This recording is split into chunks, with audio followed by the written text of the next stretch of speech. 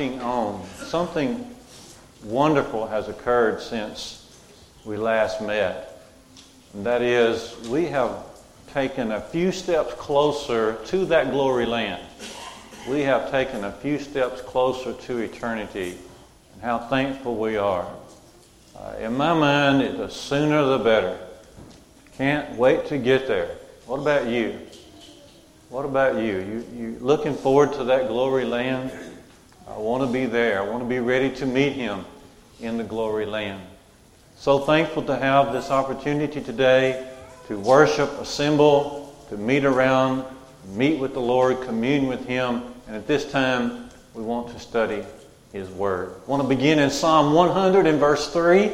Psalm number 100 and verse 3. Know ye that the Lord, He is God. It is He who made us, and not we ourselves. We are His. We are His people, and the sheep of His pasture. Enter into His gates with thanksgiving, into His courts with praise. I want us to focus on just one part of what we just read. Psalm 100 and verse 3. It is He who made us. It is He who made us. And from that, I want us to ask this question, why? Why did God make us? Why did God create us? That's going to be our sole purpose this morning. Why did God create us? Now, way over in Romans 11 and 33, we do read that there are some things we can't know. Some ways of God are past finding out. And we are jumping into some of the deeper waters of God, but I believe we have enough that the Lord has revealed to us so that we can tackle this question, why are we here? Why did the Lord create us in the first place? To move along this morning, I want us to first focus on two columns. The first column will be the negative column, and then the second column will be the positive column. So we're going to eliminate the negative and then come to the positive. Okay. There's some things that we can say. We're pretty sure that there are some reasons why God did not create us. In other words, there are some facts that we can know in regard to God, and we can say, well, this is not the reason that He created us. And then we can go to the positive reasons why He did create us. So let's start on the left here on the negative, and then we'll go to the positive. On the negative, we can say it probably was not because God was lonely. It was most likely not because God was somehow lonely. You see, that would take away from who God is. All that we know about God is He is absolutely perfect. He's absolutely perfect in all of His qualities. He is infinite. And He is infinite to the infinite degree. There is no weakness in Him. He is absolutely the most powerful, most perfect, absolute, infinite person we could ever consider in all of our thoughts. He cannot be more powerful than He is powerful. He cannot be more all-knowing than He is all-knowing. He's never had a new idea because all of His thoughts are eternal. God. The Bible presents God as the Father, the Son, and Holy Spirit. There are three personalities that have the God nature, but God is one. Each one, the Father and the Son and the Holy Spirit, all have every quality of being God. And so it's not because God is somehow lonely. God is totally sufficient in and of Himself. Psalm 90, verse 2 says, before the mountains were brought forth, and before you ever formed the earth and the world, from everlasting unto everlasting, Thou art God. So probably not, He did not create us because He was lonely. All right, second place on the negative side here. It probably wasn't because somehow He needed us. It wasn't because He needed us that He created us. When the Apostle Paul addressed the philosophers in the city of Athens, he said some particular things, but he wanted to present to them the true God. And notice in Acts 17, verses 24 and 25, he presents to them the true God. And he says, the God that made the world and everything in it, He being Lord of heaven and earth, He dwells not in temples made with hands, neither is He served with men's hands, notice this, neither is He served with men's hands as though He needed anything, seeing that it is He Himself who gave to all life, breath, and all things. Acts 17, 24 and 25. It's not because God somehow needed us. We have nothing that God needs. We have nothing that God needs. But He has everything that we need. Amen? He has everything that we need. We are the ones that have the flaws. We are the ones with our sins. We are the ones with our weaknesses. We are the ones that refuse to grow. We're the ones that need Him. And Jesus says in John 15 and verse 5, without me you can do nothing. And that is so very true. We're the ones that need the Lord. The Lord doesn't need us. Still on the negative side, in third place, on the negative side here, He didn't create us somehow for in order to inflate His own ego. We know the Lord did not create us in order to inflate. He wasn't egotistical. Okay. He didn't create us in order to try to make Himself feel better or be better or be bigger in the sight of Himself or anybody else. That's just not the Lord at all. We know when Jesus came to this earth, He presented Himself as a meek and lowly servant, Matthew 11, 28 through 30. Our being here and our service to God does not enhance Him whatsoever. Now, a good verse to study on this idea is John 17, verse 5. John 17, 5, Jesus is on His way to the Garden of Gethsemane, but He stops to have a powerful prayer in the presence of His apostles. John 17, Jesus first prays just personally between He and the Father. And He said, and of course you know, that Jesus is on the way to the Garden of Gethsemane, but He's also on the way to the cross. He will be crucified. He will be raised that third day.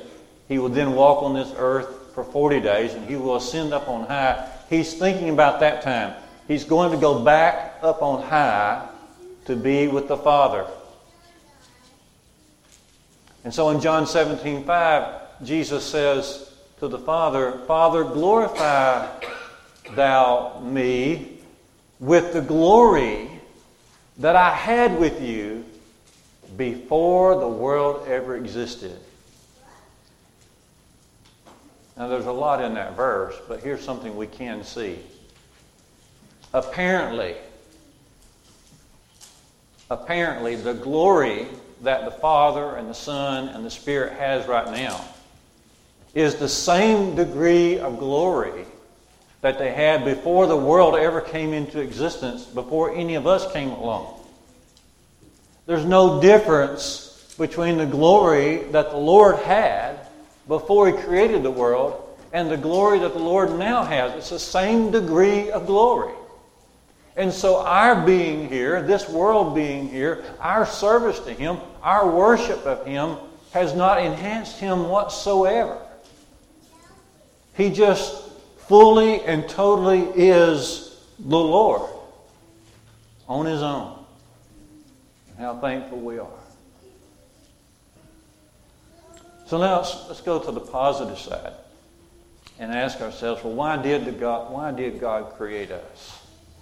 Let's give 3 reasons that we can know that God created us. Now, each of these reasons will have the foundation of knowledge, of learning. There are really two types of knowledge. Okay. The first type is what we call intuition, intuitive. This is knowledge that all of us have. We basically just absorb it from our environment. We learn it and we do it by routine. When we learn to drive a car, the next time we get into the car, we don't have to ask ourselves, well, how do I do this? What do I do? We just do it. When we get up in the morning, we get ready to go somewhere. We learn it the first time. We don't have to think about it another time because we have learned that by routine. There are many things in society. We just gather that knowledge almost automatically, almost on autopilot. Okay. Everybody walking around has that kind of knowledge. But then there's that second knowledge. This is what we emphasize at church. It's that knowledge that we choose to get. It's that knowledge we choose to obtain. It's that knowledge we obtain from God, especially from the Word of God, that we need in our hearts and our minds. We need to organize it and think about it and analyze it and put it into our lives and help it to, and let that help us live better. As Jesus says in Matthew 4, verse 4, standing against Satan in the wilderness, Jesus says, "Man shall not live by bread alone, but by every word that proceeds out of the mouth of God." Now, that statement has both of those knowledge types in there. Everybody basically learns how to get bread. Okay, that's routine knowledge. Everybody walking around somehow knows they're going to be hungry, they've got to eat, so they learn how to get food. But then he says, man doesn't live by that. Man lives by every word that proceeds out of the mouth of God. Now, with that in mind, let's think about 3 reasons why God did put us here. Why did God create us? Reason number 1 is to learn of His greatness and then surrender to Him. That's reason number 1. Why did God create us? To learn of His greatness and surrender to Him.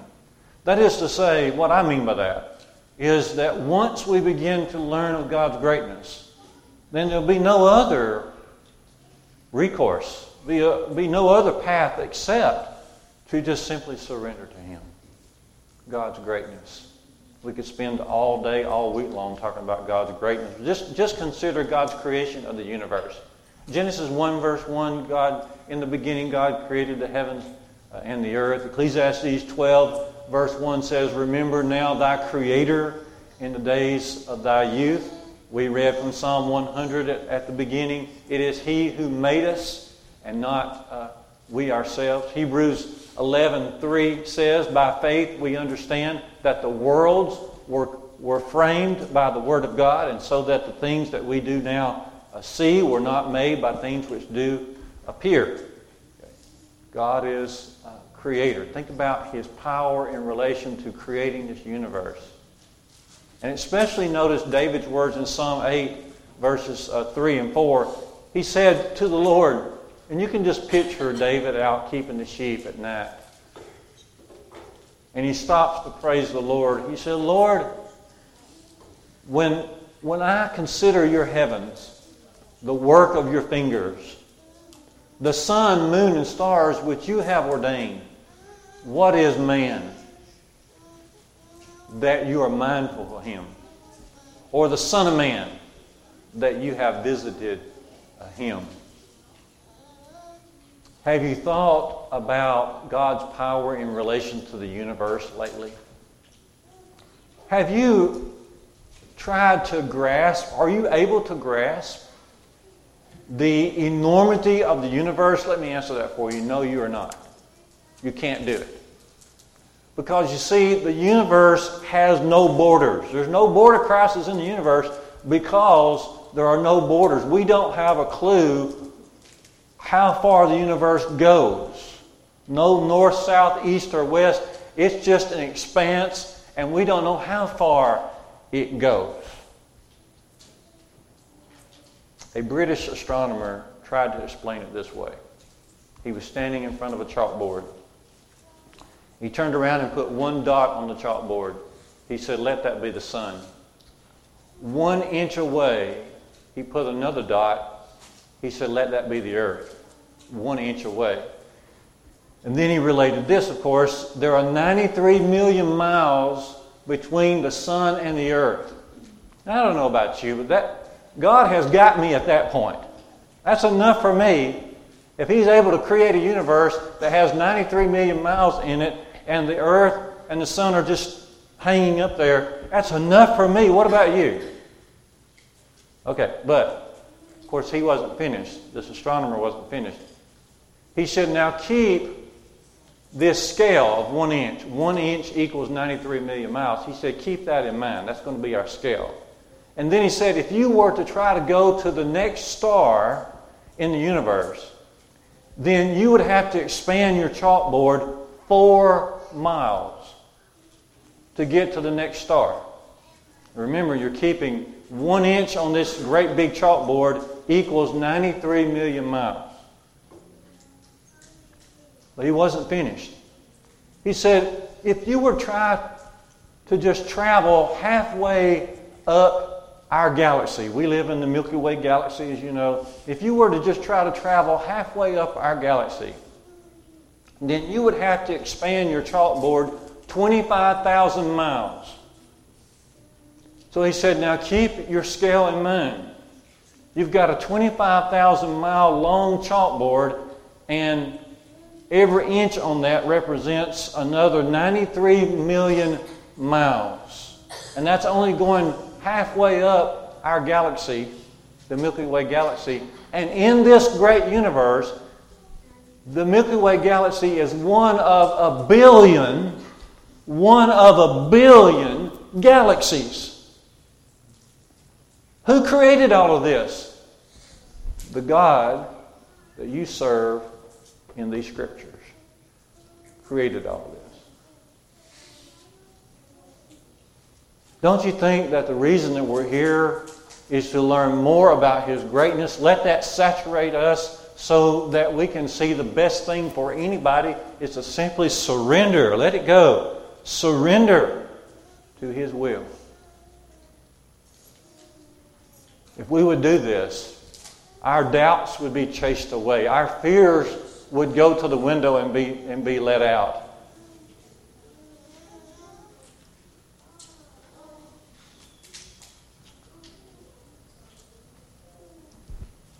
Scientists say that the human body is remarkable, and we know it is. Your brain is able to hold a lot of material. It has the capacity, what they say is, it has the capacity equal to a library that could hold 20 million books. 20 million books.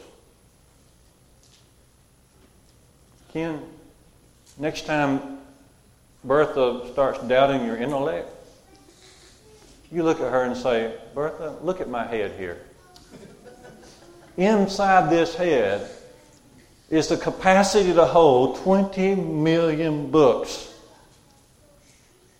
It's beyond our comprehension, really. But this is the God that we serve. Number one, to learn of His greatness and then surrender to Him. A second reason God has put us here is to learn of His love and be more like Him. To learn of His love and be more like Him. 1 John 4 and verse 8 simply says, God is love, but that's powerful.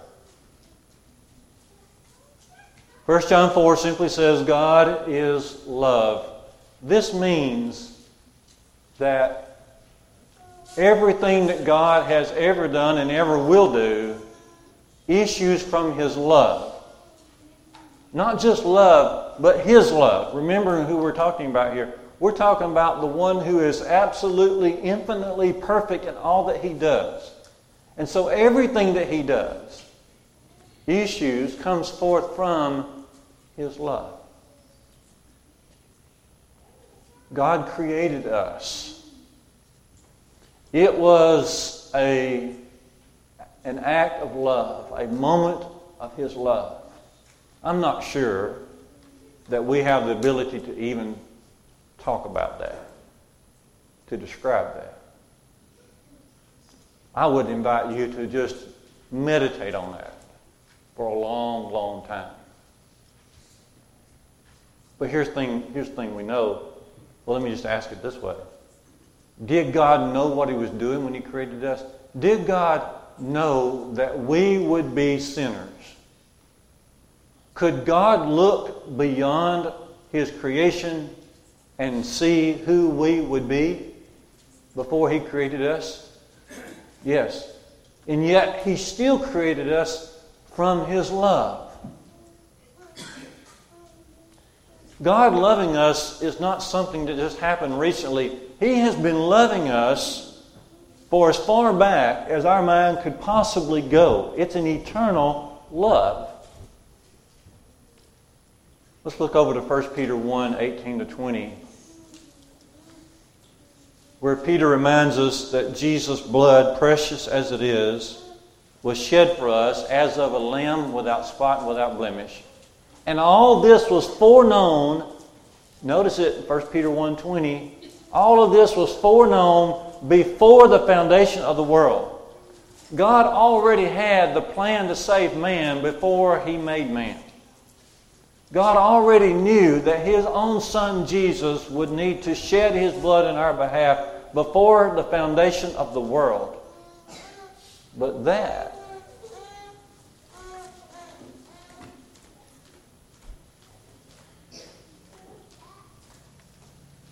just how much He loves us. And we just can't even begin to really wrap our arms around it. Well, here's one thing we do know. We are put here to learn of His love and be more like Him. Everything that we do ought to be done out of love. And that's exactly what Paul says, if you want to look at it, in 1 Corinthians 16, verse 14. Let all that you do be done in love. Now, I can't spell everything out in life. Nobody can. I can't tell every step you ought to take, but I can tell you this. Those two ideas we've talked about so far are right on as far as Scripture goes.